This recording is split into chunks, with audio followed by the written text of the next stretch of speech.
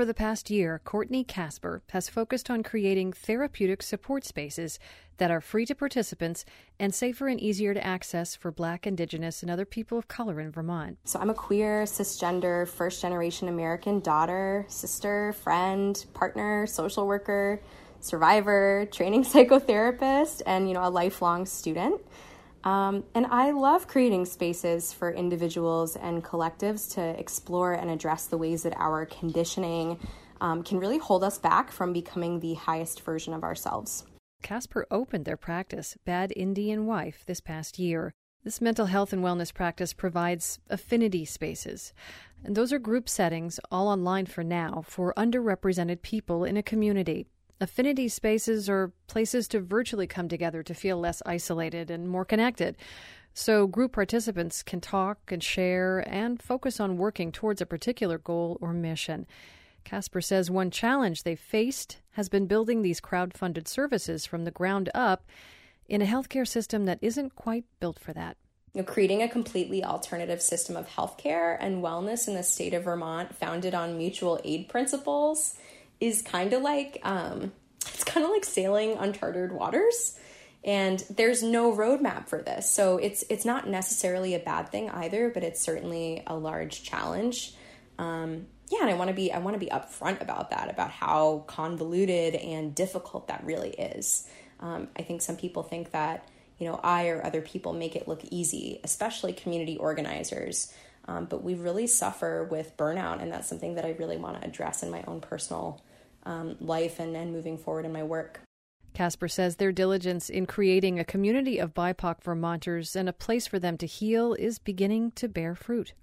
I set out on this journey with Bad Indian Wife to help people of the global majority in Vermont heal through building community, and that's really happening.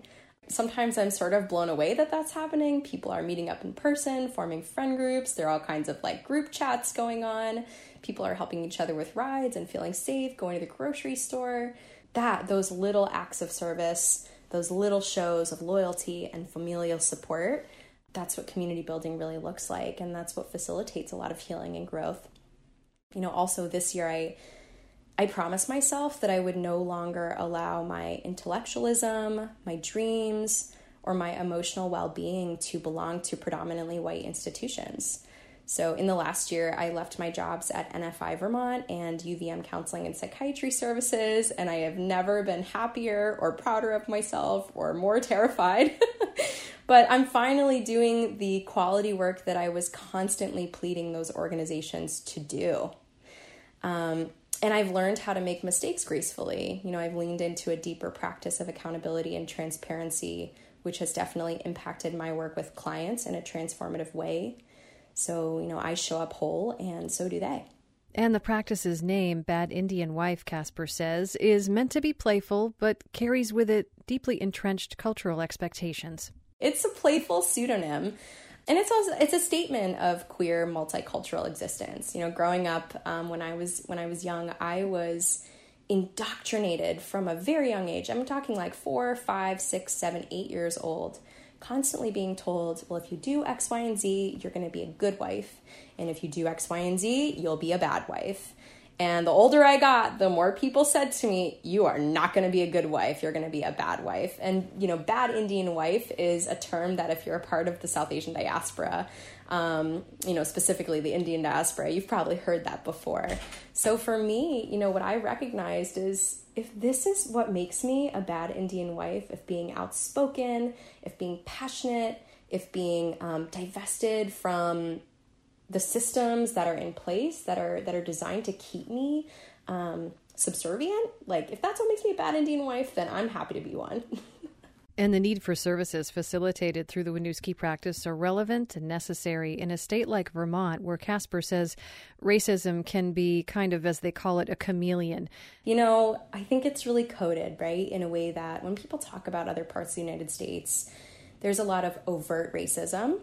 And people can just call it. And people aren't afraid to say it, too. But in Vermont, I think racism looks like, quotes like, we need to gather more data. When people are saying, this is an initiative or this is something that needs to happen, and folks are saying, well, we need to gather more data. That's what racism looks like.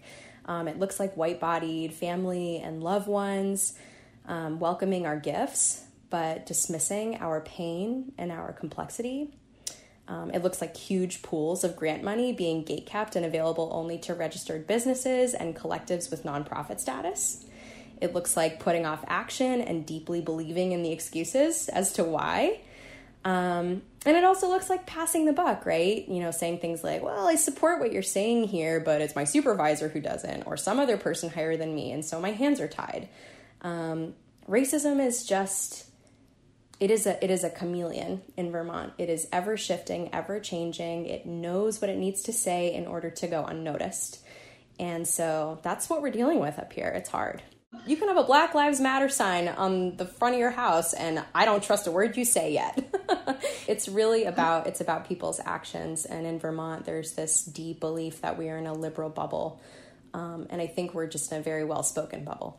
They're seeing more and more people of color innovating in Vermont. Because not only are we saying we're here and we have ideas and we have ways that we can help our whole community, but we're also saying we don't want to do it the way that it's been done. And we're actually not going to. And we're going to make it happen. And we're going to find our own resources. We're going to pave our own way. We don't need your road, right? We're building another one. For our community, that's everything. That's visibility. That's something to celebrate. And we've been doing that forever. We've been surviving, thriving, finding ways to not only exist, but dig in and build and root for millennia. So we're going to keep doing that. Courtney Casper's practice in Winooski, Vermont, Bad Indian Wife, offers communal healing spaces for educators, series of free workshops, which are community funded and are available at no cost for BIPOC Vermonters. Find links and information within this story at bpr.org.